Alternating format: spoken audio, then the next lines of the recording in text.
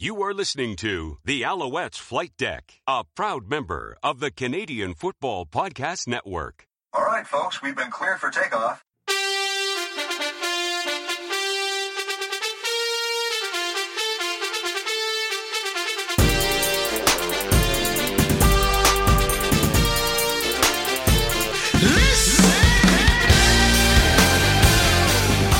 And welcome to the Alouettes Flight Deck, podcast dedicated to Montreal Alouettes football. I am your host, Tim Capper, along with Cliffy D. Hey, Cliff, I want to welcome you and everybody to the 5th season premiere. Congratulations, buddy. We did it. We did it. Season 5 is alive. Who would have thought, eh? Two schlubs from Montreal talking about the Alouettes for 5 years. Wow. People are listening. That's the impressive part. And we thank you. We thank you all for your continued support of the Alouettes Flight Deck. We do. We really do. Bigger and better. Bigger and better, baby. In Vision 2020. Hashtag Vision 2020. Vision 2020. Exactly. So the last time that we had a show was 47 days ago. And Yep. Cliff, so much poop has happened in those 47 days.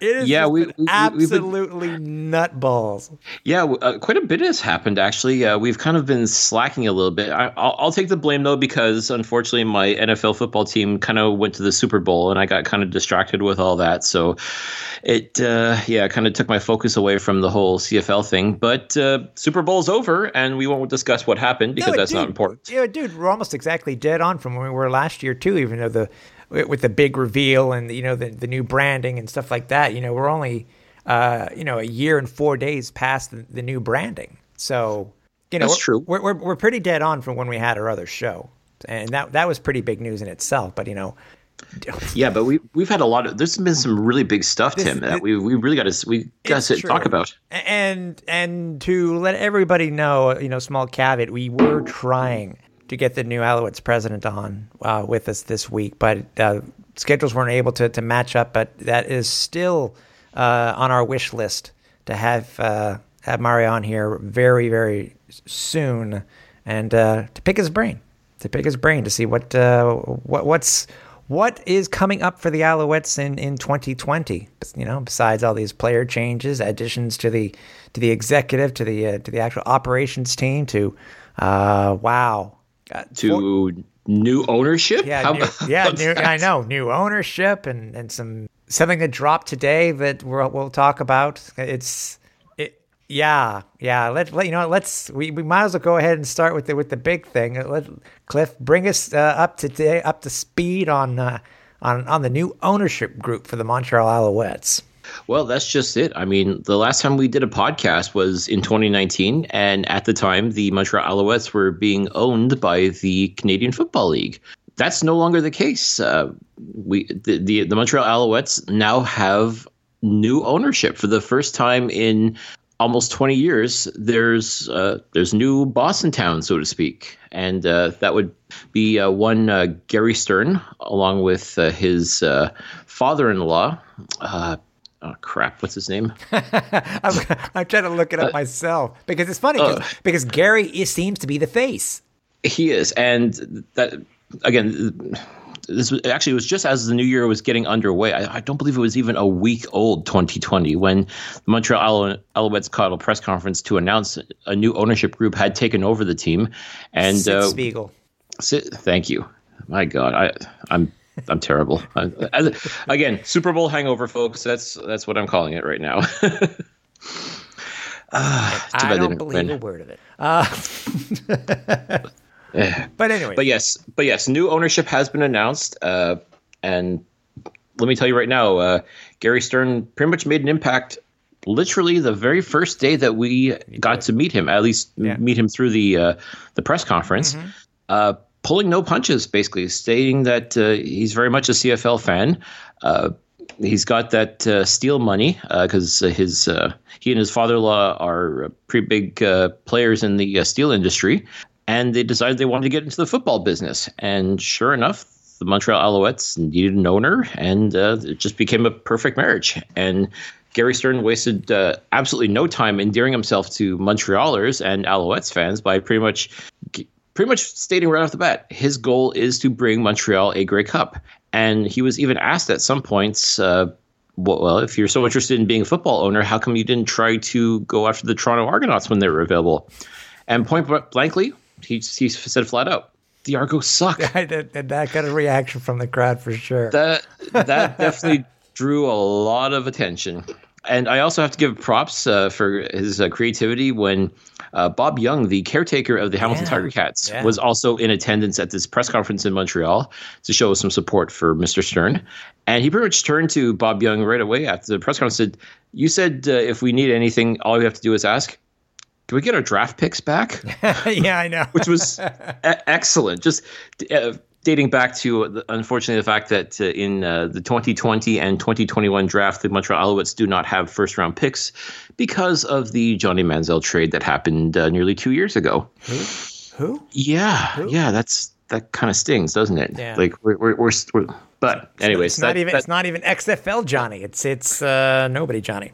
Yeah, Johnny Selfie. I mean, that's where he's at right now, as far as I know. I mean, I guess. Certainly nowhere near a football field, that's for sure. But that's neither here nor there. Yeah. So, I mean, that alone is some pretty impressive news. And again, our bad for not jumping on the podcast right away to talk about that. But apparently he wasn't done, because at that same press conference, they had asked about the general manager and presidential situation, because also, too, Patrick Boivin had been let go just before Stern was announced as the owner and face of the new ownership group. Right. Yeah. Comes to mind what to do with this whole no GM, no president situation. Well, Stern pretty much said at that press conference that he's got people in place, or is about to have people in place, and will be announcing that very shortly. And he pretty much had said by the end of the week we should have our next general manager and president in place. I thought, wow, okay, who can we talk? It was pretty ballsy. It was a pretty ballsy, but you know. We ended up finding out later, obviously, that there were going to be some additions. But first, before we get to those other additions of the Cliff, what are your thoughts on our new owners itself? I mean, obviously, we've been under the CFL, the watch of the CFL for the last year, and before that was the Wettenols.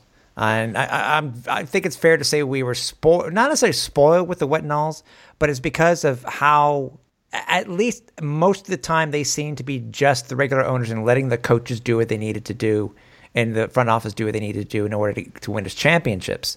What's your thoughts on the Owls' new owners? Well, as I said, that first press conference pretty much came out, shot out of a cannon, essentially. Like, he made it clear that he wants to. He's of that championship mindset. He didn't come here to fail. He wants to put together the best possible team, and like, it starts at the top and makes all the way down to what happens on the field. Like, he has made it clear that he wants to be a champion. Yeah. He wants a Grey Cup championship, and I love that. I love the fact that he's got that.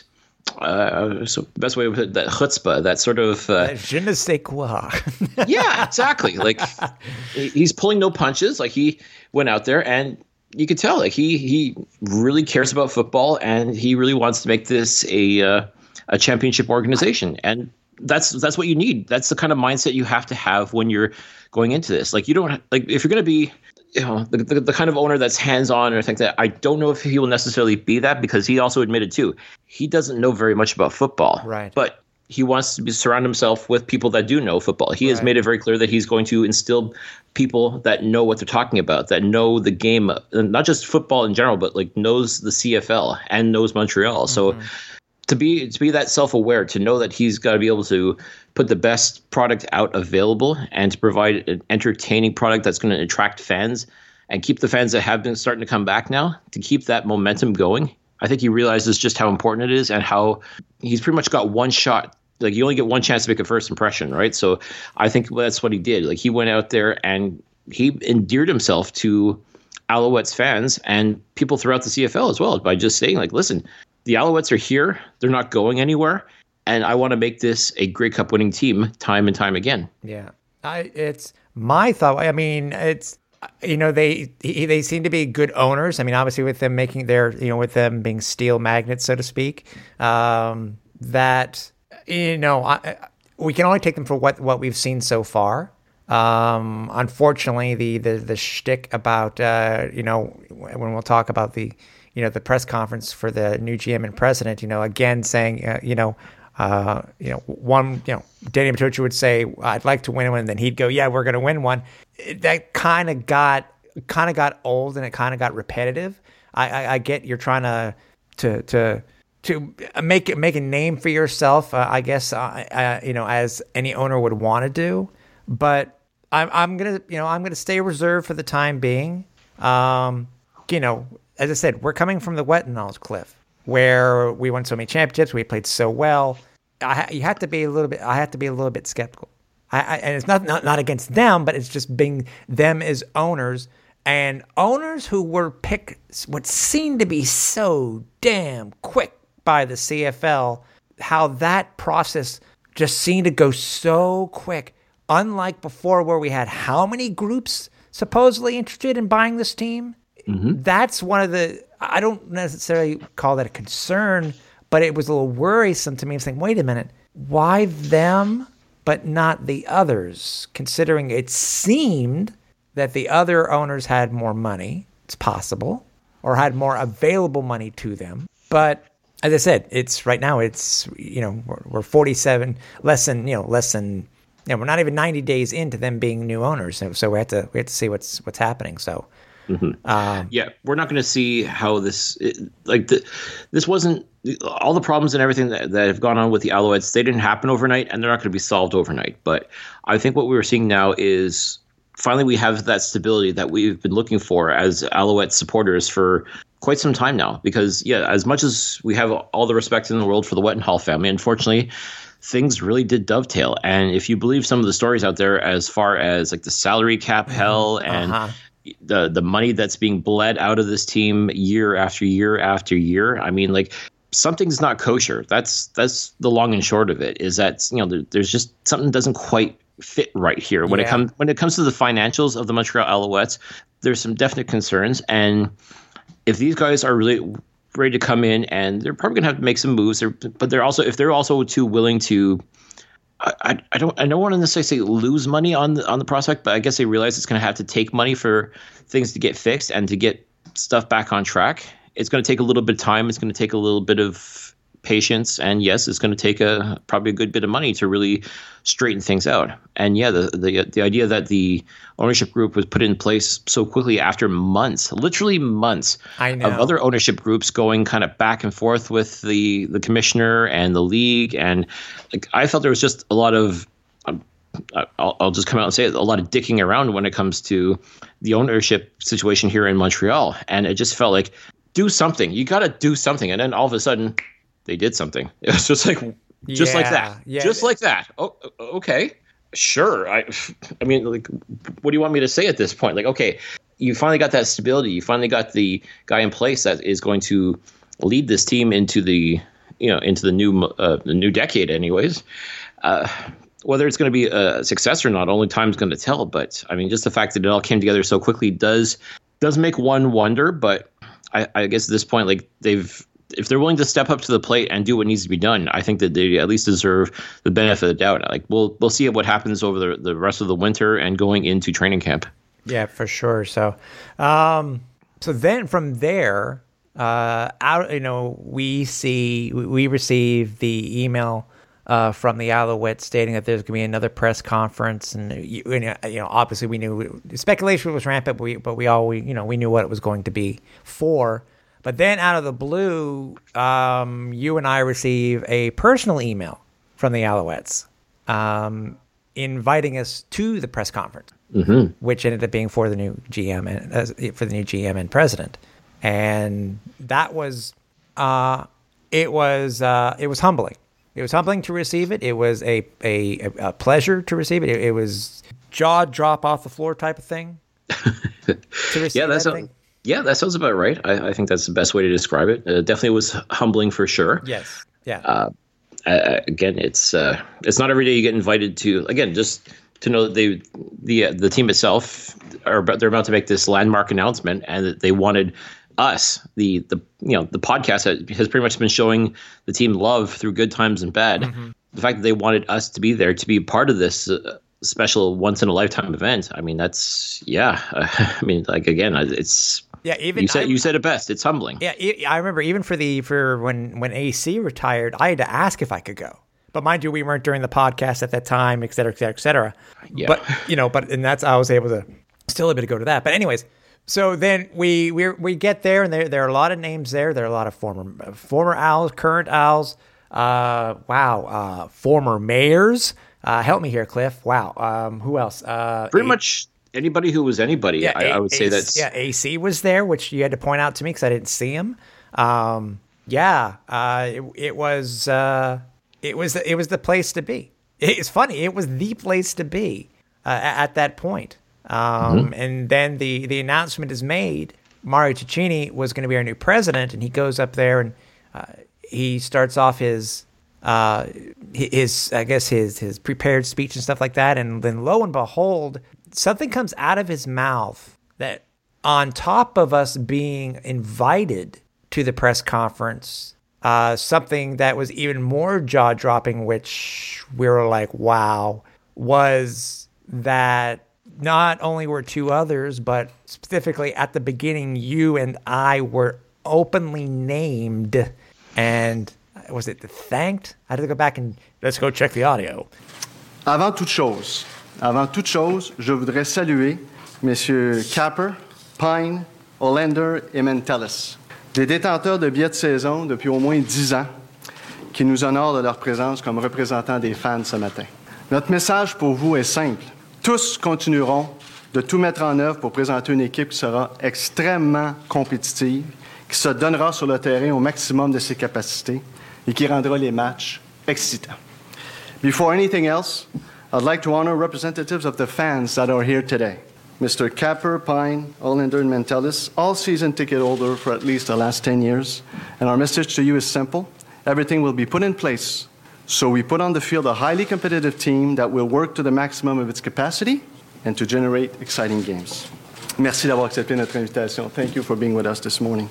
And thanked what it is for being there and showing support for the team for all these years. I think, is that what it was? I'm paraphrasing here, though.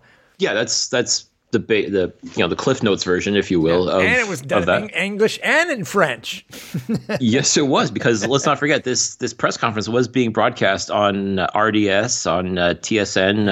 I think it was being live streamed on CFL.ca as well. I mean, pretty much was going coast to coast with this. And the fact that the team's new president mentioning us in his opening statement was, wow, definitely right out of left field. Yeah, I mean, sure. that's. Wasn't expecting that. Like, you and I were looking at each other like, we wanted to jump up and it's like, yeah, that's us. Yeah, we managed to stay composed for the most part, but like, wow, that was, again, I didn't know what do you say to something like that? You're humbled. You're humbled and you're gracious. That's yeah, that's what it is. Yeah. And again, to invite us and then to name us. I'm glad we went. I'm glad we took the time off of work. I know I took some. For you, it's not often that I have to actually, to poke and prod you, but obviously there are issues for both of us in trying to be able to get the time off to go, but we were able to make it work. So. Yeah, and again, it's one of those things that, I mean, it's not every day that your football team names a general manager and a president. It's one of those things. I will say it's. Well, in a perfect world, it's a pretty rare occurrence because you don't want to rotate general managers and presidents every 2 years or something like that. No.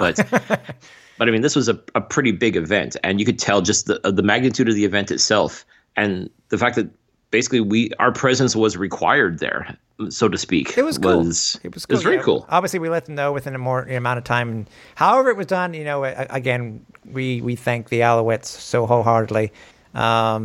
That goes up there in one of my moments in my 24 years as a season ticket holder, so it's greatly appreciated. And then also, I think then the news coming from after Mario was speaking, the worst kept secret in the in the CFL, Danny Machocha is announced as our new general manager, and it's interesting. Obviously, we understand. We love the story for Danny Mac. We love the story about him being able to come home finally, be the GM of the Alouettes after returning after 18 years, 17 years, something like that, since being with the team. It's going back to, since I don't know much about Mario, I can only go for what I know from Danny Mac, and I'm on the same level. Obviously, he knows his stuff. Obviously, he has the biggest ties to UDM and the Carabin. But I am cautious in how I feel about Danny Mac as being our new GM. Obviously, he said all the right things. They got, the ownership group got what they wanted with 2 French-speaking higher-ups in the team, which is fine. We're a team in Quebec. There's no problem with that. But a lot of people will go back and look at the track record for Danny Mac when he was with the Eskimos. Mm-hmm. And I think if I'm speaking out of turn here for you, but I think both you and I actually had the very same thoughts when it comes to having Danny Mac as our general manager. Yeah, I also too have cautious optimism. Obviously, I don't want Danny Maciocia to fail at this position. Right. It doesn't. Nobody gains anything from it, from Maciocia failing at this job. Obviously, as Alouette supporters, we want Danny Maciocia to do a good job. There is concerns though, because yes, his past tenure as the general manager for the Edmonton Eskimos was not great. Now, time does have a way of healing wounds. I want to believe that his time away from the Canadian Football League may have taught him a few lessons, maybe even humbled him a little bit. Again, he's done there's no question he's done a fantastic job with the Carabin as far as developing them into a powerhouse in U Sports. They've been to the Vanier Cup 3 times. They've won it once. He's producing excellent football players for the most part.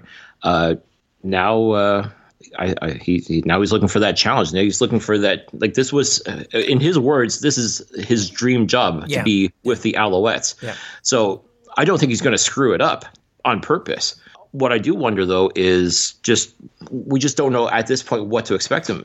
Is he going to feel the pressure to sign all of the Quebec-born players because he too is a Quebec guy? He speaks French, and the media is going to want to talk to him in French. So, well, why didn't you sign this guy? Why didn't you draft this guy? Because he's from Quebec and he'd be a great part of the Alouettes. This is where I want to know what kind of talent evaluation that he's got going on and what kind of connections he's got as far as being able to reach all of North America, because we know what he can do with the Carabin, and he's, again, put together a very successful program there. But you can't just focus on that. Like, when you're a general manager for the Canadian Football League, you got to be able to see everything. Like, you got to be able to see the entire country of Canada. Yeah. And then also, too, going down south to the United States and finding that talent down there. Because let's face it, there's a lot of good football players born and raised in Canada. But there's tons of other great football players in the United States that won't go to they'll try out for the NFL, but they won't make it. They may get on with the XFL or any of the indoor leagues. But again, there's only so many jobs to go around as well. Like, being able to find that talent, find that next great football player and bring them up to Canada and have them play for the Alouettes. Is he going to be able to do that? I sincerely hope so, because quite frankly, that's how you're going to build that success, is finding the next great player. You can't just focus solely on who's playing in Quebec, even though Quebec football has grown by leaps and bounds over the past 25 years, become a real true powerhouse in this country as far as developing football talent. But there's more to football in Canada than Quebec. And I think that's going to be the real challenge right now for Maciocia, is being able to prove that, yes, I can go out and I can find that talent, whether they're in Sherbrooke, Quebec, or Flin Flon, Manitoba, or anywhere else in between. Like, you got to be able to find that talent regardless of where they're born. And I think right now that's going to be the one thing that everybody's going to be taking a look at when it comes to any moves that Danny Maciocia makes, is who is the talent and where are they from? And to me, that should be a non-starter, because people in Saskatchewan, there's no pressure from the media there to sign only Saskatchewan-born players. There's no pressure for the Calgary Stampeders to sign only Alberta-born players. Yet when it comes to the media here in Montreal, for the most part, there seems to be that sort of underlying pressure that, well, it's got to be all Quebec. I'm like, No, it doesn't. And to be fair, we have to at least make a small caveat to this. It's not just the Alouettes. We hear it's always in the media for the Canadians. Always, always, always. And whether that's been if that's hampered the team or not, it's just what it is. You don't hear that much that with the Impact, but I think it has to do with they want a GM. Same thing, a GM that does speak French, which I understand. But there are not that many Quebec-born soccer stars. So it's not really, sort of goes the Habs, the Owls, and then everybody else. I guess we could say. Right. And if you take a look at there's a lot of good coaches in Canada. They're born and raised in Canada. When it comes to football, not every single one of them comes from Quebec. And you have to realize that yes, okay, you got to hire the best people possible, regardless of where they're from. I mean, I just don't want there to be this undue pressure to hire coaches who have to communicate with the media in French and then still have to be able to struggle in English to be able to reach the most of the American players. It's a concern that I'm not the only one in feeling. I mean, there's a lot of people that have sort of expressed that sentiment to me, and I really hope that's not the case. Like I said, I'm willing to give Machocha and Cecchini the benefit of the doubt when it comes to how they're going to run this team. I mean, yes, it's definitely imperative and important for a lot of people to make sure that the front office, if you will, is fully bilingual, because if you want to be able to reach the media, you got to be able to reach them in both official languages. I get that 100%. I'm on board with that 100%. But like this notion that you got to make the Alouettes the all Quebec team, that's a lot of people throughout the rest of Canada seem to have. Like we can't be having that. That cannot be the can't be the underlying theme when it comes to the Alouettes. Like you got to be able to put the best talent out there, regardless of where they're from and what language they speak. And I sincerely hope, and once again, I am willing to give Danny Machocha the benefit of the doubt that his goal is to sign the best possible players, regardless of what language they speak or what country they were born in or any of those other factors that seem to be sort of hanging over everybody's heads. Yeah, and you're talking about moves, and we'll talk about Machocha and the staff have already made moves galore, but also you're talking about things that they need to fall back on is, like Eric Deslauriers, they got to fall back on him. Mm-hmm. He is in his job for a particular reason, and we saw what he did earlier in the season. It's kind of the things with these new wide receiver rookies that I would really love to ask what, I recently signed, which I know you'll bring up, but are recently re-upped, Eugene Lewis. See what he thinks about having these new guys. I mean, as I said, we're going to go through the roster and stuff but it wasn't almost immediately after where it occurred, Cliff, but the Alouettes also did announce two other major positions up, within the organization itself, didn't they? They did. So once again, Machocha getting right to work. As I said, the concern was making sure that you hire the best possible people when it comes to just, like I said, little things. Like most people wouldn't think twice about hiring when it comes to like scouting staffs and things like that. But again, that's imperative. Like you got to be able to find the talent. You got to be able to recognize the talent. So you got to find people that know what it takes to win and know what it takes to bring the most successful players here to Montreal. So with that in mind, the Alouettes made a couple of hires to their football operations staff. The first one that's most important would be the assistant general manager, one Tom Gamble, who this kind of speaks to me a little bit because he was the assistant general manager for the San Francisco 49ers, which is my NFL team. Yeah. He was actually with the 49ers the last time they went to the Super Bowl in 2013, helped build that team. So he does definitely have experience when it comes to building championship caliber teams. Maybe they didn't win the championship, but he certainly was able to help put together a roster that was good enough to get to the Super Bowl. So if he can bring just some of that success to the Montreal Alouettes, then that's a win right there. Another hire that the Alouettes made was Brendan Taman, former general manager of the Blue Bombers and Rough Riders. Yeah. He is the senior player personnel executive. So when it comes to someone who knows the ins and outs of the Canadian Football League, Brendan definitely has that in spades. He definitely has the knowledge there, has been part of teams that also, too, have gotten to championships and even won a championship in 2013 with the Rough Riders. Mm-hmm. I mean, he definitely knows his football. He definitely knows, as I said, the ins and outs, and is still a big part of the game, so to speak, even though he hasn't been in a executive position for a couple of years now. I think he'll be working with Gamble and working with Machocha will definitely be a boon for Brendan Taman. I think if these guys can all put their talents together and just use it to find the best possible football talent out there, I can't help but be just a little bit encouraged with what's going on. Again, the concern is always to not bring in people that don't know what's going on when it comes to the Canadian Football League. Tom Gamble may not know the CFL, but he definitely knows talent down south. Brendan Taman does know the CFL. So between him, Eric Delorier, and Danny Machocha, you've got three people right there that are very well versed in Canadian football, starting at the U Sports level and all the way up to the actual CFL itself.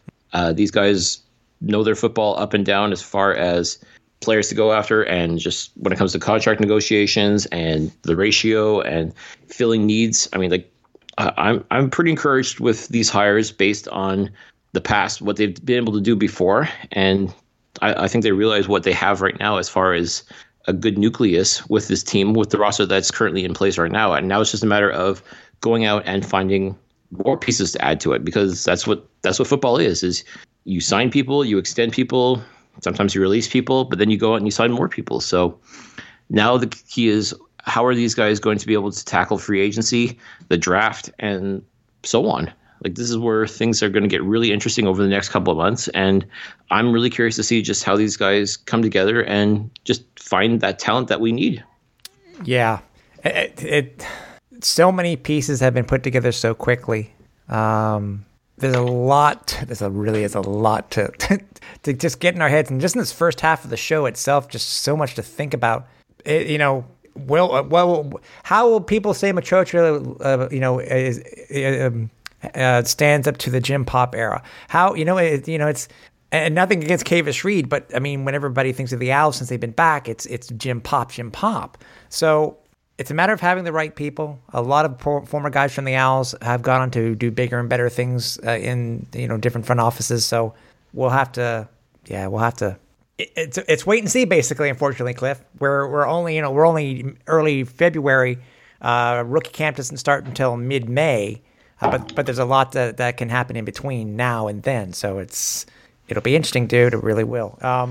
Let's not forget too, CFL free agency. It starts officially next week. In fact, as of right now, we're currently in that quote unquote, as they like to call it, legal tampering period, where CFL free agents can actually receive offers from competing teams, and next week they can go back to their original clubs and say, "Hey, this team offered me this much. Are you willing to match it? Yes or no?" And then the original teams will have the opportunity to match or even better those offers. It's kind of the thing. It's kind of the thing that they do though in the NHL, right? It's an offer sheet, so to speak. Yeah, and they get to come, and then a team can either match it or not. Well, it's also too when you sign an offer sheet in the NHL, it's basically a letter of intent. You're going to sign with this guy unless the original club offers you the same or better. But it puts pressure. That's the thing. It puts pressure on your current team. Right. So, and Machocha, even today, I think there's a story, even Machocha's saying they're up against the salary cap, and we're going to be talking about a couple of minutes. Hopefully we'll alleviate some of it, but we'll find out. Just want to remind everybody that we are on social media. Best place to find us is over at Twitter, which is at Alouettes FL Deck. Also, you can find us over at our Facebook page. Also, if you want to listen to any of the past shows of the past 4+ years of the Alouettes Flight Deck, you can do so by heading over to www.alouettesflightdeck.ca or head over to iTunes, Google Play Music, Stitcher, and Spotify. So we were talking about, by the way, first I have to say this before we talk about other things that people didn't see it. If people didn't see my tweet a couple of 3 or 4 weeks ago, Cliff and I are really dead serious about trying to actually get and tape a podcast on this newly branded Owls jet. I mean, the flight deck in the flight deck, Cliff? Yes, sir. And it seems to be, at least, that the company behind that seems to be open to it. So it's just a matter of when they announce it's actually announced officially that they have branded this jet for the Alouettes. So Yeah. And we don't know if it's going to be officially part of the actual jet that will be flying the players to and from their games. Oh, dude, come on, it has to be. Well, they didn't officially say so, but no, I mean, because the obviously release hasn't come out yet. Right, but again, obviously, if folks haven't seen the photo of it, it's very cool to see how they basically wrapped this plane in all Alouettes colors. It looks pretty tight, and yeah, I'd be stunned. And the Owls do have a relationship with Nullinoor, so I mean it's obvious. Go back to our January 30 retweet, and you'll see a picture of the jet. It's pretty damn hot, man. Dude, if they're willing to let us record a podcast there, for you, the fans, I tell you what, dude, having a picture of the flight deck on the flight deck, exactly. That's where we need to get a pro photographer in there. No, nothing with our damn our cell phone cameras, and I'm sure they do a very good job in itself. But dude. Yes, I'm 100%. You're not wrong in this instance. We would have to do it up properly. Oh, yes. And again, if we are going to record an episode of the Alouettes flight deck from the flight deck of the Alouettes plane, you better believe that we're going to be putting that stuff on YouTube and making sure that everybody sees what's going on, because it's going to be lit, as the kids say. Oh boy, yes, as the kids say. So we're talking about the changes that Danny Machucha had to do right away, and he was honest, Cliff, about they're behind the 8 ball already because of how late that the new group was brought in and the new front office was brought in. And I think what everybody tends to forget, and still there are surprises even from myself. It was basically seeing the thing, and it was like a WTF type of thing. But everybody forgets about those roster bonuses on February 1st. And it's a yearly thing. But the thing is, I think when you see who it is, I think that's where you're like, what? Yeah, that's definitely one of the unfortunate parts of the business. And also, too, we develop relationships with these players. We talk to them. We see them every game. And, yeah, they become a part of us. You start to follow them on Twitter. You interact with them, and you're talking online, and you see them after the games, and you're getting their autographs and taking pictures with them and everything like that. You are developing relationships with these guys. Or you get their name and number on your back. That, too. And then all of a sudden, the offseason comes, and while you're waiting for the football season to start again, it comes down to a simple matter of, well, we owe this guy a few $1,000s, and quite frankly, we either can't afford to or just don't want to pay that money to him. So, here's your release. Best of luck in all your future endeavors. It doesn't it seem to be the ones that usually have the higher contracts that usually get the boot. Oh, absolutely. And it's not that they're not worth the money. That's the thing. It's just sometimes it really comes down to the economics of things. And there certainly was a lot of instances where the former general manager may have been a little trigger happy when it comes to signing bonuses to players. And of course, you tell a player, oh yeah, stick around. If you're still on the roster for by this date, you get this, and if you hit these targets, you'll get this bonus. And yeah, some players are just so excited and so happy just to be able to have the opportunity to do that. They'll sign on the dotted line and don't even think twice about it. Yeah. And then lo and behold, that February 1st deadline comes along, and especially now we've got a new general manager who doesn't know you from a hole in the wall, doesn't have that same emotional attachment to you or anything like that. Just is looking at the numbers strictly and decides, we're not paying you this, and good luck. Hope you land somewhere else. And for those who may not have been watching or listening, let's go ahead and let's read off the list, Cliff, of the players that the Alouettes said no February bonus for you. All right. Well, we'll start with one particular player who technically the bonus wasn't necessarily an issue. It was more of the fact that he was pursuing his NFL dream and was given the opportunity to do so. That would be our running back, William Stanback. Mm-hmm. He had gone for a couple of NFL workouts and managed to impress the Las Vegas Raiders enough. Can't call them Oakland anymore. Yeah, Las Vegas Raiders. No, they are officially now the Las Vegas Raiders, and they decided, okay, yeah, we want William Stanback in our backfield. So Stanback signed a futures deal with the Las Vegas Raiders. Disappointing because he was He was a superstar for us last year. Yeah.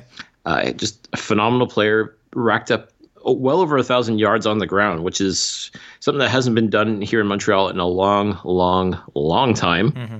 Definitely a fan favorite. Was living in Montreal year round, and just you could see his superstardom was just starting to blossom here in Montreal. And again, the NFL took notice and decided that we like what this kid has to offer us, so we're signing him to a deal. So can't be mad about that. It's unfortunate because, like I said, we've met William a few times and just a super good dude.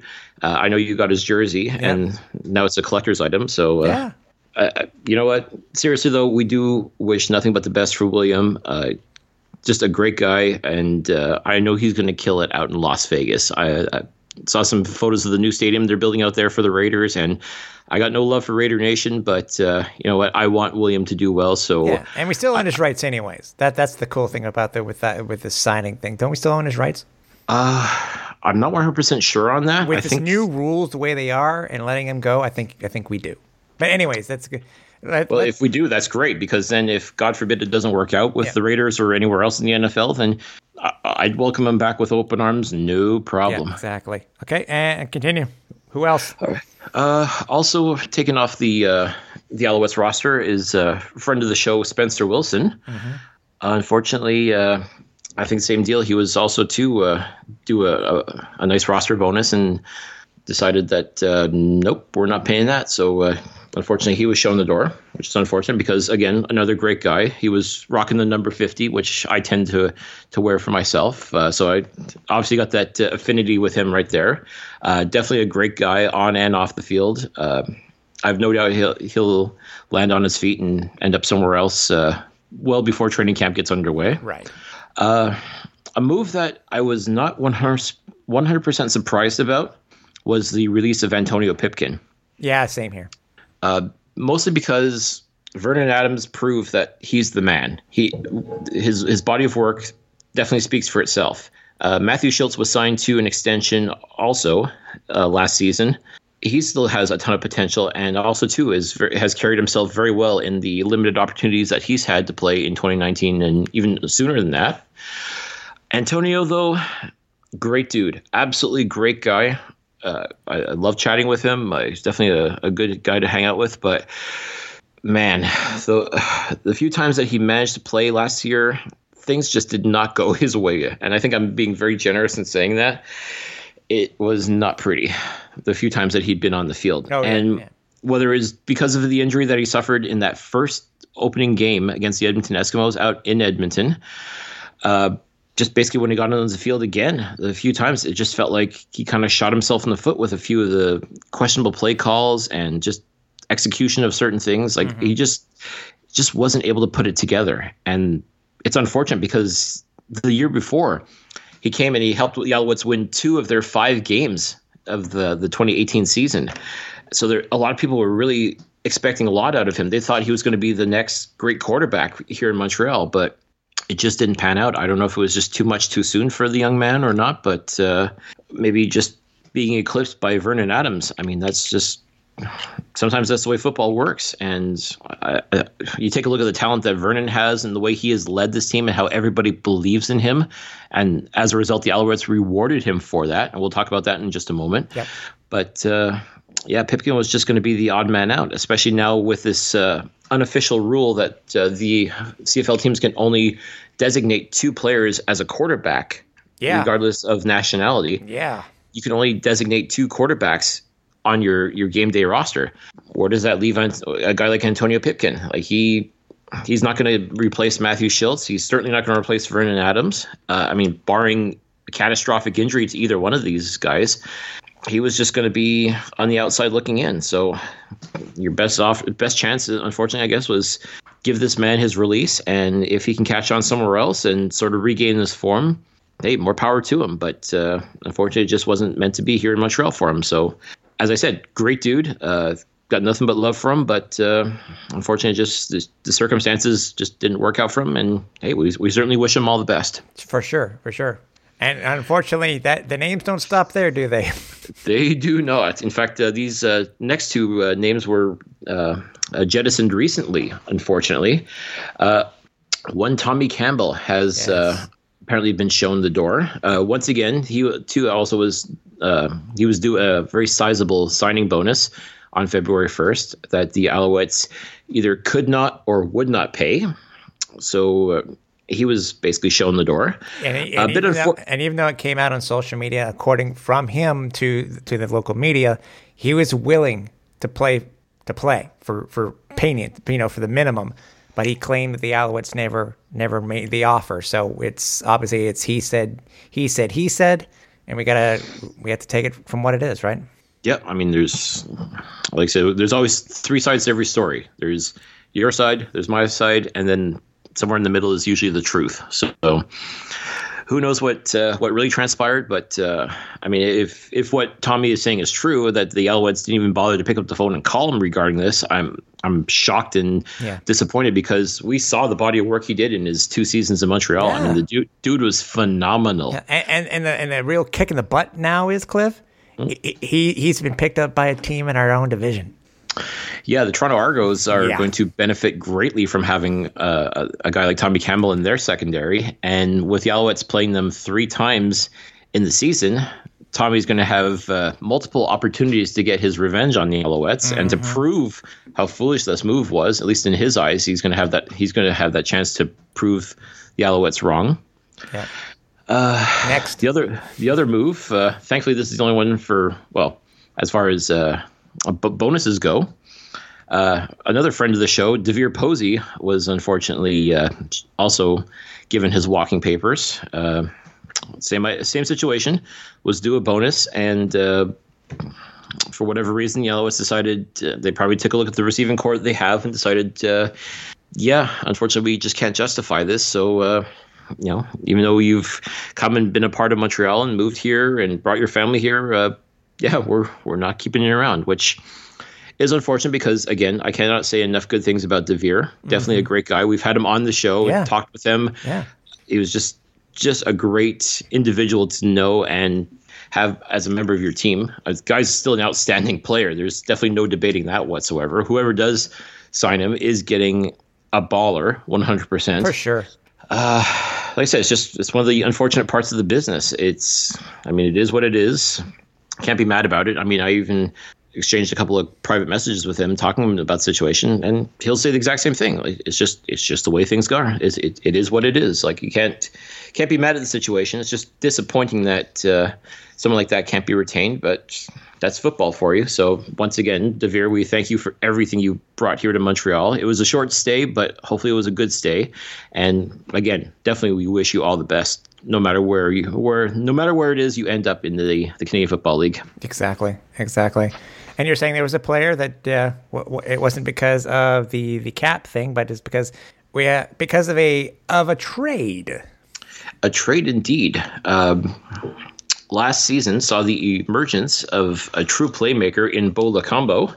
He was signed in free agency last year, was backing up Taylor Loeffler, and then when Taylor Loeffler went down to injury, Bo Lacombo stepped up, huge, became a real force out in the Alouette secondary at the free safety position.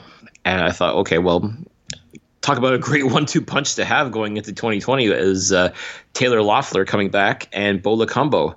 If you rotate those two guys in, and they're both national players, like the free safety position, as far as I'm concerned, like this is a done deal. Like everything, we are set. This is great. And then, unfortunately, they end up trading him to Toronto for a conditional 8th round pick. Yeah, and we can't get any. We're trying to. I understand, because I reached out to Herb Zukowski and tonight, and he actually, I said, was he ever able to find out the conditions of the Lacombo trade, and he chimes back with he goes, it's an 8th round pick. Does it matter? And I think that to me that's surprising. Not his answer, but he went for an 8th round pick. Yeah. I'm baffled by that. I'm curious, what does this mean? That, like, what does the conditions mean? He can become a 6th, but the question is how. It's for this draft. Yeah. And he's already in. Unless they're gonna, he has to sign for another year. Who knows? I don't know. I don't get it. Yeah, it's again one of those things that the CFL just They don't force teams to be completely transparent as far as all their transactions go. And again, if that's how they operate, that's how they operate. There's really nothing we can do about it. But it would be kind of nice to know, just for like speculation purposes, like what this condition is of the 8th round pick. I mean, if all it is an 8th round pick, then so be it. I mean, I think we could have gotten a little bit more for a guy of Lokombo's talent, but like we're just a couple of guys on a podcast. We're not in the negotiating room, so it's really hard to say. The cool thing is we got to see him before he left, technically, at the locker room sale. Yeah, absolutely. And again, another guy that the one before. Sorry, the one before that, the warehouse sale. Sorry. Right. But yes, we've gotten to know him as well, and like I said, just definitely a great guy. I mean, Toronto, they're picking up all of our discarded players, and they're going to benefit huge from that. I can guarantee you that. By the way, people need to remember too, this isn't Jim Popp picking them up. No, that's true. This is not Jim Popp picking them up. No, it's Pinball Clemens that's making the moves for the Argos. Yeah. So, and again, talent recognizes talent. That's all I got to say. So, I mean, to be able to in a week's time be able to pick up a guy like Bo Lokombo and Tommy Campbell. Wow. I think Toronto is definitely going to be. Don't sleep on those guys either. I mean, like they've made a whole bunch of coaching and personnel moves as well, and they've also got the awesome opportunities that the Alouettes and all the other teams do at free agency. I mean, you just never know with the CFL. That's the amazing thing, is you could be in the basement one year, and then like snap of a finger, you're back on top. That's just the way the league works sometimes. Exactly. Now, there are some positives. And if I miss anything, let me know, Cliff. But we will go over some specific ones, obviously. But the Alouettes also were able to sign a lot of their current players to 1 or 2 year extensions. It all started off with returner Mario Alford, who showed monster signs of what he could do for the Alouettes in the return game. Then it was also Spencer Moore, Landon Rice, Sean Jameson, Christian Matt. Christian Matt, I think, is a huge get, signing him back. Then there was also, let me see, am I missing anybody? DJ Lama, Dominique, what is it? Termanson, thank you. Mike Benson. Then come the big ones. And this is where we're gonna have fun talking. But by the way, Cliff, if there's any comments you want to make about the other guys before, let me know too. Absolutely. I'll just say really quick. Christian Matt, as we said, has improved by leaps and bounds. Mm-hmm. I think has become an integral part of this offensive line. So being able to keep him was definitely a feather in the cap. And you saw about the bromance, I'm calling it a bromance, between him and Vernon at the end of the playoff loss to Edmonton. You saw how he was able to, how much of a leader he's able to come up and talk to his quarterback. Absolutely. And that's the kind of reassurance that you want. I mean, we've been very fortunate over the years to have some really great centers as part of this team. I mean, the offensive line has certainly had their trials and tribulations over the past couple of years, but I mean, to be able to have someone like a Christian Matt, who was drafted in 2011 by the Alouettes and has been with his team through thick and thin. He's seen it all, essentially, from over the past few years. For him to actually emerge and become that integral player for the Alouettes is huge. And as you said, that relationship that he has with his quarterback, because let's not forget the center. He's the one that gives the ball to the quarterback. Those guys have to be simpatico.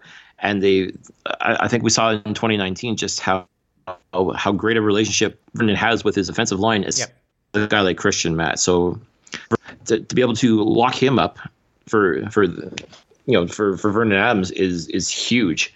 The other signing I'm really pleased about is Dominique Termanson, because he too is one of those just players that I've been high on for several years. Even when he went and signed elsewhere, I always wanted him to do well. And the fact that he was able to come back to Montreal last year and has been a force, especially now with Bo Lokombo leaving. Like, yes, Termanson is a natural defensive back, but he can slot into that safety position as well as being a national player. So you've still got that 1-2 national punch of Loeffler and potentially Termanson if need be. I mean, like, Dominique is such a versatile physical player that he can play pretty much anywhere in that secondary and excel. And that's what I'm really excited about. Like, that was to me a huge relief knowing that Dominique would be back with the Alouettes for for at least the next, I think it's 2 years. So if that's the case, then like I said, that's a huge relief as far as I'm concerned. Yep. Not talking about current Owls, but at least one thing we have to mention, especially with the current situation the Owls are in when it comes to running backs and Stanback moving to Raider Nation. The Alouettes are able to sign, I don't know if you would call this a surprise or not, but they were able to sign a former Argos running back, James Wilder Jr. What's your thought on this pick by the Owls? A little surprising. I mean, I was kind of wondering too, when free agency opens, like how are the Alouettes going to address this whole no starting running back issue? Because yes, William Stanback went to the Raiders. JJ's no slouch. We're hoping he's going to come back and back up Wilder. But remember, JJ is no slouch either, considering when William was not playing, when he was playing hurt or out because he was hurt, he was a great backup. Mm-hmm. And just to make sure, we're talking about Jeremiah Johnson. Sorry, yes. Now, technically, he did talk at the end of the season about retirement, but also did say that if Kahari Jones was coming back as coach, that he would strongly consider wanting to return as well. So we can't necessarily put JJ down just yet 100% as a running back with the Alouettes, but I mean, that's still something that is always a possibility. Well, at least we know he's still on the roster. That's the main thing right now. Right. So. Yeah, because he's a pending free agent, so technically and he hasn't been released, so technically he is still an Alouette. But there is that possibility that he may not be on the team for any number of reasons. Yeah. But what's your thought on us? Because Wilder wanted his release to try for an NFL opportunity. Nothing came his way. Supposedly, according to what we're hearing, he was also close, quote unquote, close to signing with a team in the XFL, or he was drafted by the XFL. And no, he would have been signing with the XFL, but that too never materialized. Exactly that, and then all of a sudden, bam! We find out he's on just a couple of days ago he's signed by the Owls. Yeah, and also too, a fun fact: last year he also had a tryout with Wrestling Entertainment. Oh, that's true. So I'm wondering if a lot of people. I think a lot of people thought maybe he'd be going that route as far as a career goes. Like, if he couldn't land in the NFL, maybe he'd take his talents to the wrestling ring. But I guess for whatever reason, that nothing ever materialized from that as well. Well, from what we're seeing too, Cliff. Though, remember, Brian Bukowski tried the exact same thing. You have to. I've seen it on TV. It's not easy. Trying to, it's not football. It's not soccer. It's, it's pretty tough on the body to be to start out and get into the WWE. So, but hey, you know what? Their loss, our gain. Oh, absolutely. So again, with him being a free agent, he was able to sign anywhere, and lo and behold, signs with the Alouettes, which is incredible. I mean, he's also played with our man Greg Reed. Mm-hmm. And Greg was definitely able to vouch for that sort of championship mentality that James Wilder has. I know there's been a lot of concern with some of the issues that he had in Toronto as far as his production goes, but I think a lot of it may have had to do more with the coaching and just what was being asked of him as far as being in the backfield for the Argos. Right. I know a lot of people were concerned about his attitude because initially after he won Rookie of the Year with the Argos and winning the Grey Cup in his rookie season with the Argos, suddenly he decided he wanted to be paid more money, but then he didn't want to sign an extension, and then he actually wanted to be released from his contract, and that wasn't going to happen either. So there were some, I guess, uncomfortable moments, if you will, and I think that sort of changed a lot of people's perception of Wilder. Personally, I'm of the opinion that he's coming in here with a clean slate, like he's here to win. He wants to be a part of something special. He's already started interacting with his new teammates, and they seem to be on board with him as well. So I'm willing to give him the benefit of the doubt. If he can produce like he has in the past, then I'm definitely going to be excited because the guy is very much an NFL-style runner, which is what Stanback was. So if they're going to utilize the same way they use Stanback, then definitely be excited because James Wilder can be that explosive force. I mean, he's well over 6 feet tall and disgustingly fast. So, I mean, these are great qualities to have in a running back. So I'm really curious to see how this backfield is going to shape up for the Alouettes because now you've got Wilder. If Jeremiah Johnson comes back, that's definitely going to be a boon as well. I don't know if the Alouettes would think about another running back when free agency gets underway, or if they're just going to wait and see what happens as far as maybe XFL cuts go, or if whoever gets drafted or doesn't get drafted in the NFL draft. If you finding that other diamond in the rough out there. I mean, again, William Stanback, we didn't know who he was 2 years ago, and look what happened to him. So I mean, the talent is out there. Sometimes it's just a matter of just discovering that guy that nobody heard of or gave a rat's ass about. Like that's how you find your next superstars, is through the draft and through all these other channels. So, I mean, potential for running back for the Alouettes could be very interesting this year, but knowing that you have someone who has experience in the league is definitely a big advantage. And James Wilder definitely brings that to the Alouettes. Yeah, that's for sure. Now come the big names, and it's just looking. We didn't know he was coming into town. It's like, damn, man, let us know you're coming into town. Oh no, sorry. I also forgot about a couple of Quebecers that the Alouettes signed too. Well, we can't leave them out, obviously. Felix Auvert-Lucier, Felix Briere, and Najee Murray. Those are some pretty good pickups for local guys. Well, except Najee Murray is not a local guy, but yes, he actually got quite a bit of playing time last year and did extremely well on the field corner position, or not field corner, but in the field halfback position. And I think with a little bit more time, a little bit more playing time, and that, I think as much as it hurt to lose a Tommy Campbell, if Najee Murray can step up and be that player that can step up that level and play with the guys in the secondary, I don't see anything wrong with that. And as far as our Quebec-born signings, both Felixes. Yeah. Felix Menard-Briere is a kicker and was brought in briefly for a little bit.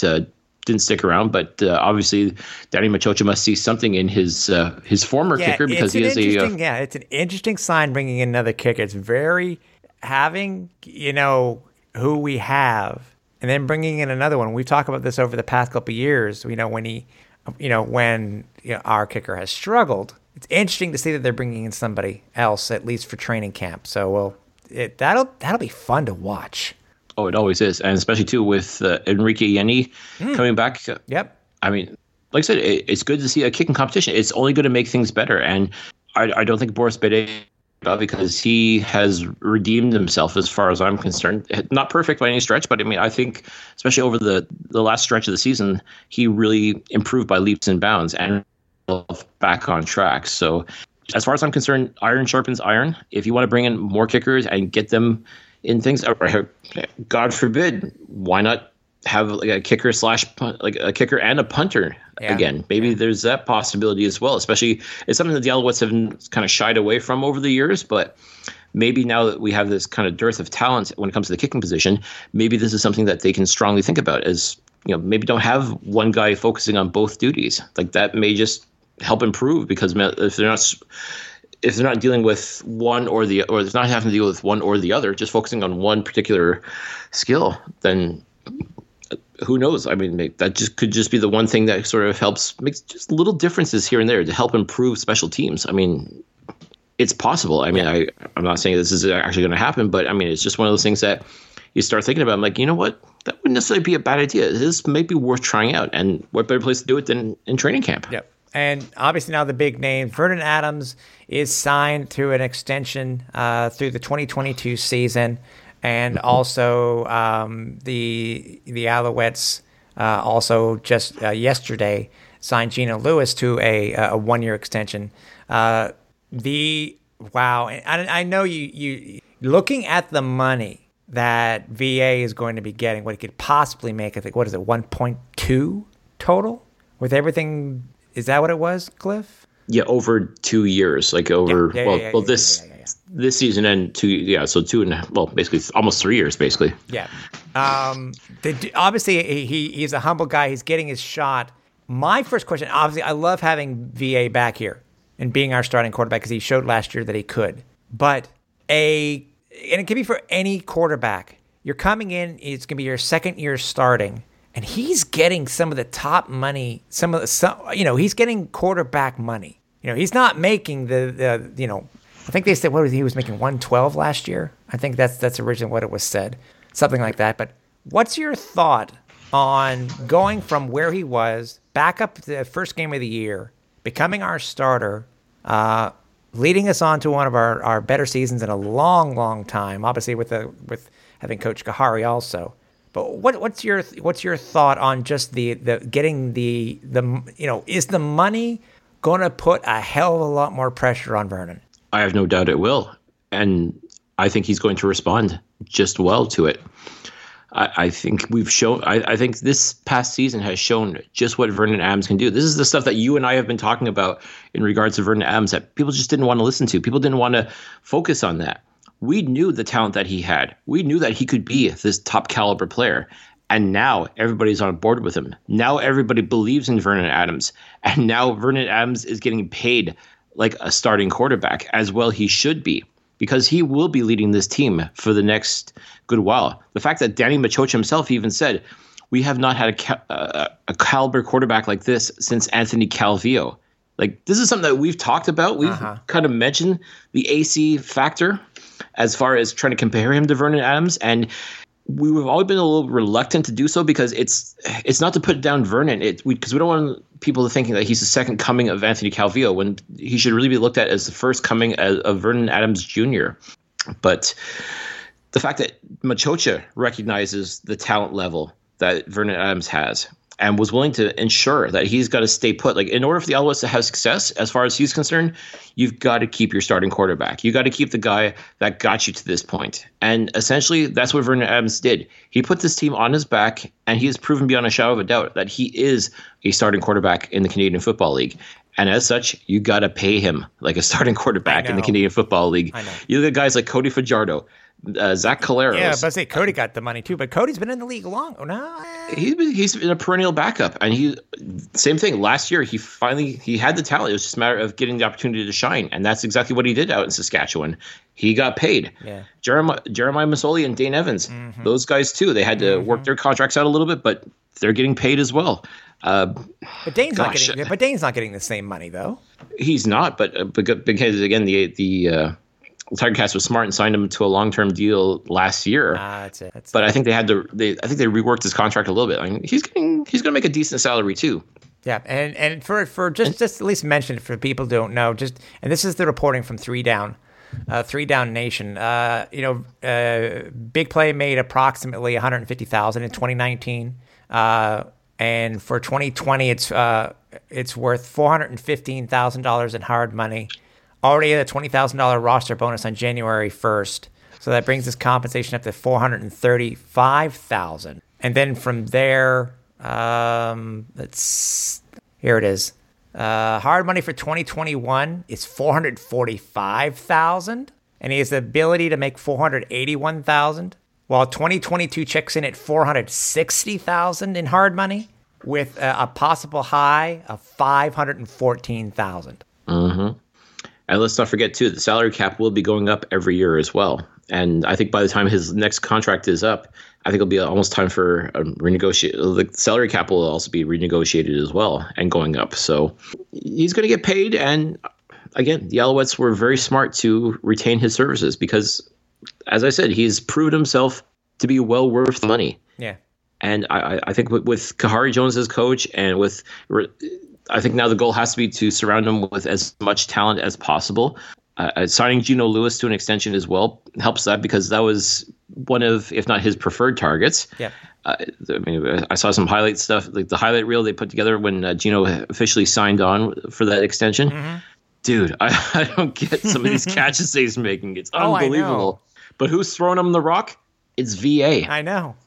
These guys obviously are on the same page. I mean, they understand each other. They want to make something happen here in Montreal. So you got to pay these guys. Yeah, the Owls this year, even with the new rookies that they've signed on, they have so many guys that can easily get the rock over and over and over again. Mm-hmm. They'll all have their spot, and it's very easy that some of these rookies could become stars very easily. Yeah, getting Geno back, I love it. Interesting, it's only a 1-year contract. I noticed that, by the way. Mm-hmm. VA was obviously an extension through 2022. But and let's make it clear, like Vernon still had one more year on his deal. Like there was, in a sense, there was no pressure to sign him, but I think the Alouettes realized that, okay, we've got a superstar here. We've got our guy. Like, and the Alouettes have been looking for their quarterback for a long time. They finally have him. They finally have the guy that they can build around and that can lead them into the future. Yeah. So in that case, you got to pay him. You got to keep him happy. And you know that Vernon wants to be here. You know that he loves this city. He loves the fans. He loves being a part and he's of humble. Montreal. He's humble. He really is. You know, and I know you joked about it, and I know he mentioned it before, but we, as fans, when we had dinner with him, we didn't care how much Vernon made. We really didn't. And enough so that we offered, because that's how we are. We offered to pay for his dinner. We didn't care how much he made. No, it wasn't about that. It's never about that. I mean, It was just, again, it comes down to the fact that we've known Vernon for several years now. We know what he was. We knew what he was able to bring to this team, and unfortunately, the previous regime didn't quite appreciate him the first go around. And maybe that's just the way it had to be. Like they say, everything happens for a reason. For whatever reason, he had to go to Saskatchewan. He had to go to Hamilton. He had to bounce around a little bit. He had to sort of, eat a little humble pie. But when he came in here, the second go around, you could see he was excited. He thought this was going to be his opportunity. This is going to be the chance for him to prove his worth. And even when the Alouettes kind of, took that away from him yet again with the whole Johnny Manziel thing, he never changed his focus. He never gave up. He never got down on himself. He just put his nose to the grindstone and kept working. He just kept waiting and being ready for that opportunity. And when it came, you saw it. He made the absolute most of it. And the one thing is, you gave him the opportunity.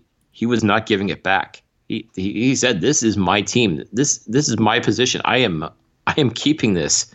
And as far as I'm concerned, you were going to have to pry the quarterback position from his cold, dead hands. Like he proved it over and over again in 2019. And I have no doubt in my mind that not only will he continue to do this in 2020 and beyond, he is going to ascend to that next level. And if Montreal is able to get to the Grey Cup and win it, it will definitely, without question, be a result of Vernon Adams and his MVP caliber playing. Mm-hmm. I'm saying it right now. I am speaking it into existence. This is the guy. Like, maybe it took a while for this team to realize it, but they did, and now everybody else is on board too. You see the love that everybody has for VA, and he brings it right back to them. I'm beyond happy that Vernon Adams is going to be a Montreal Alouette for many years to come. Yeah, no, I completely agree. Wow, we could talk so much more, and I know it's funny. You and I are trying to talk about it's hard to condense everything into one quote unquote short show, but I think we've condensed pretty well considering all the news that we have. I said it's only been 47 days. It really has. And we have to at least talk about this before we finish up this episode. We have to at least mention what was announced today, that 2020 will be the first time since 1996, since the team came back, that there will not be a cheerleading squad on the sidelines for the Alouettes. What I thought it was interesting is how the Owls took a page out of the book, saying this is not. Teams have done this also and are still doing this now, not having any cheerleaders. And they use the Cleveland Browns, Pittsburgh Steelers, and the New York Giants as the examples of teams currently in pro football that don't have a cheerleading squad. I thought Packers didn't either, but maybe I'm wrong. And obviously we're guessing, I think it was roughly $50 a game for the cheerleaders, at, was it 30 of them? Plus the aerial team. That's what I want to call them, the aerial team. What's your thought on this? Because they said they disbanded them because of financial issues or reasons. Having new owners come in and then hearing this can make you a little weary, saying, okay, what the what? But I get it, but it's still, to me, it being put that way can be a little concerning. It makes you wonder, what else is this new ownership group going to, I don't want to say the word skimp on, but I think you understand what I'm getting at. Yeah, I mean, especially too we've been hearing for years now about all the financial hardships when it comes to the Alouettes. Like the team is bleeding money left, right, and center, and they're dealing with salary cap hell and so on and so forth. And I've often wondered just how much of that is legitimate. And now that you come down to the point where you're getting rid of the cheerleaders, I mean, it's one of those things. It's one of those strange things. I mean, it's not integral to the actual game that you're going to watch itself. But it is, for a lot of people, a part of the entire Alouettes experience. Yes. So I can understand the shock, the confusion, and even being upset about the fact that there aren't going to be any cheerleaders for 2020. It's really hard. Like, I really want to understand what was the deciding fact. Like, are things really that bad that you have to cut cheerleaders? I mean, like, you're not paying them, $100,000 a year to be on the sidelines and dance and everything like that. But at the same time, like, how bad are things? I mean, like, it's very confusing. That's the only way I can put it. Like, it just seems like a very odd thing to get rid of. It's just one of those things you don't necessarily think twice about, because pretty much every CFL team has cheerleaders. So now the Montreal Alouettes don't have cheerleaders anymore. It's peculiar. I guess that's the only way to describe it. It's a little bit peculiar. It's not going to change anything for me as far as, like, I don't go to the games and watch the cheerleaders. I go there to watch a football game, obviously. But it's one of those things that you're going to be kind of looking around like, right, no cheerleaders. Like, how? So what does this mean now for the in-game experience at Percival Molson Stadium? Like, what is going to replace them, if anything? Like, that's what I'm kind of curious about. And again, once we get our new president here on the flight deck, that's going to be one of the questions I'm going to ask is, like, if you're not going to have cheerleaders anymore, like, what are you going to do? Well, like, what sort of endeavors are you going to undertake now as far as trying to improve the in-game experience for fans coming into Percival Molson Stadium without cheerleaders? Like, it's definitely going to be interesting to see. That's for sure. I thought it was kind of telling last season when the Alouettes cheerleaders didn't go to Calgary for the Grey Cup, as it's usually the tradition that all 9 teams will send their cheerleading squad to participate in the game itself and also go to all the events, the parties, and what have you. But the Alouettes cheerleaders, for whatever reason, they weren't going. And I'm guessing that, too, was also a bit of a cost-cutting measure. So I wonder if that event kind of led to where we're at today, where the entire team the cheerleading squad has been disbanded. Is it really truly a financial thing, or are there other factors in play as well? I guess, over the next little while, we'll find out eventually. But that initial shock of, we're cutting the cheerleading squad, like, wow, okay. That's interesting. Yeah. Like I said, you didn't know how to react. It's just one of those things. Like, of all the things that you can cut from a football team, this just seems like a very unusual thing to kind of put on a chopping block. Yeah, and it was a surprise. I liked having them as part of the experience. I don't know how I'm going to feel. I guess I'll have to decide once. I'm curious to see what the team's going to do in order to replace them.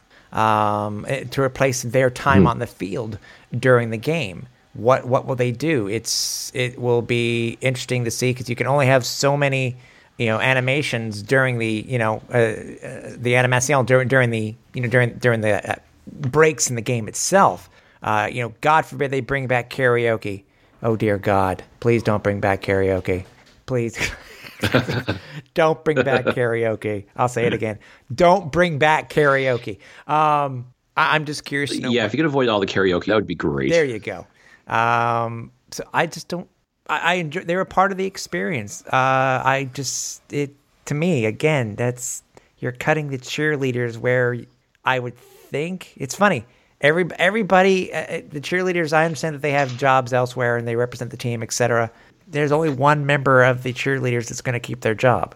Well, yeah, it's basically the head coordinating coordinator for the cheerleaders, Annie LaRouche, is going to still stay with the Alouettes in some capacity. We don't know what yet. With the Alouettes Foundation. Mm-hmm. So it's interesting, but I guess like I said, it's still new, so we're still trying to figure it out. But like I said, hopefully in the coming weeks, days, weeks, months, we'll hopefully get a little bit more introspect on that. But like I said, it's just that initial shock of, like, this is what you decide to cut. Like, okay, interesting, but without a real answer other than saying financial. Like, I mean, like, it just seems bizarre. There's no other way to put it. It's just bizarre. Yeah, I don't know. Well, we'll have to see. One thing I do want to touch on, though, Yes. just sort of veer away from this topic for a little bit. No, we're done with the topic. All right, fair enough. I do want to mention that the Montreal Alouettes are doing their Ultimate Football Program tour of Quebec again. A lot of the players will be going to different schools throughout Quebec to help promote this new initiative to get kids up and active a little bit more and helping them learn and understand football a little bit better.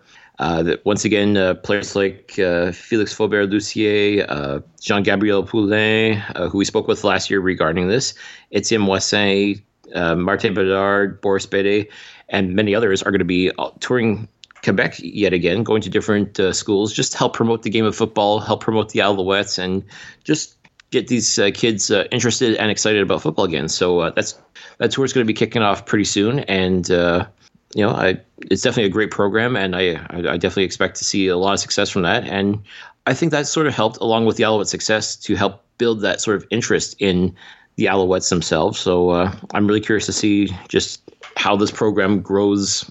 Once again, it's their third season that they're going to be doing this, and I'm really interested to see just how much of an impact that's going to have on future Alouettes fans. Yeah, I mean, we had something. We had one of the Owls on last year to talk about it, and again, it's how much the Alouettes have said that they feel that they've not been in the community enough. This has been one of the few mainstays where it does show that they are still relevant within the community. It's just, I guess, they want to be better in the community than what they have been. I guess I never even thought that they weren't good in the community. I'm trying to remember some of the stuff. I remember the Adopt the Alouette days.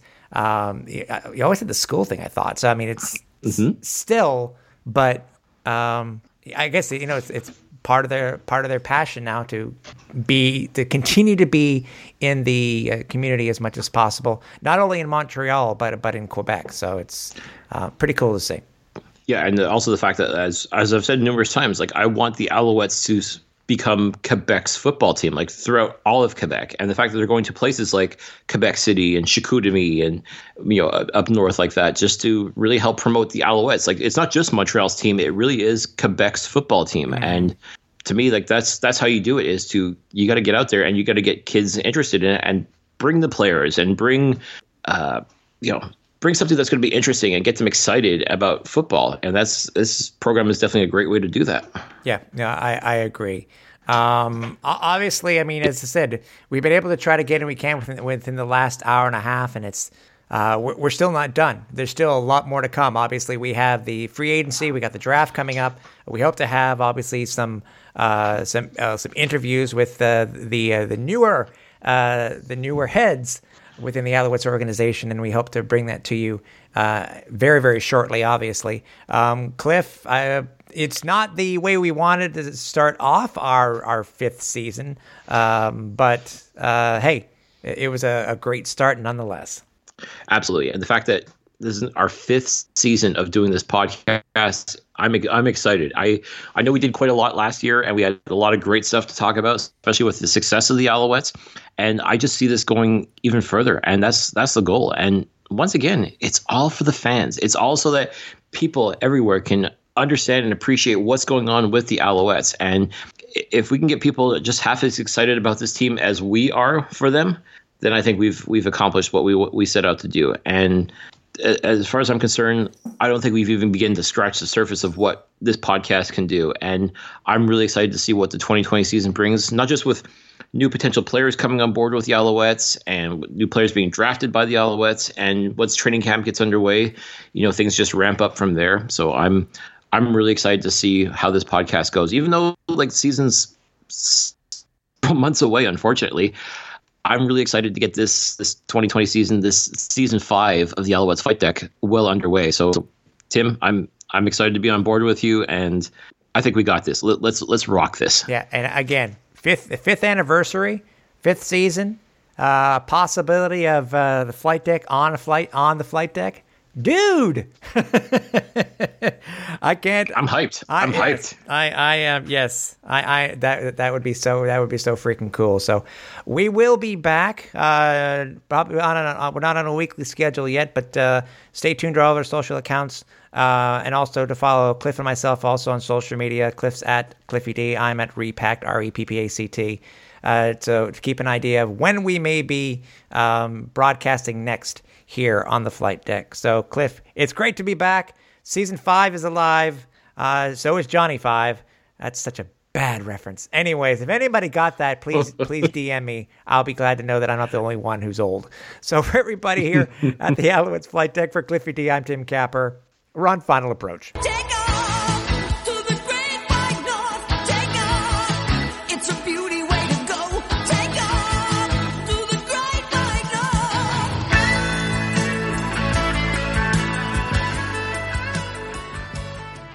Thanks for listening. Find more great shows like this at CF Pod Network on Twitter.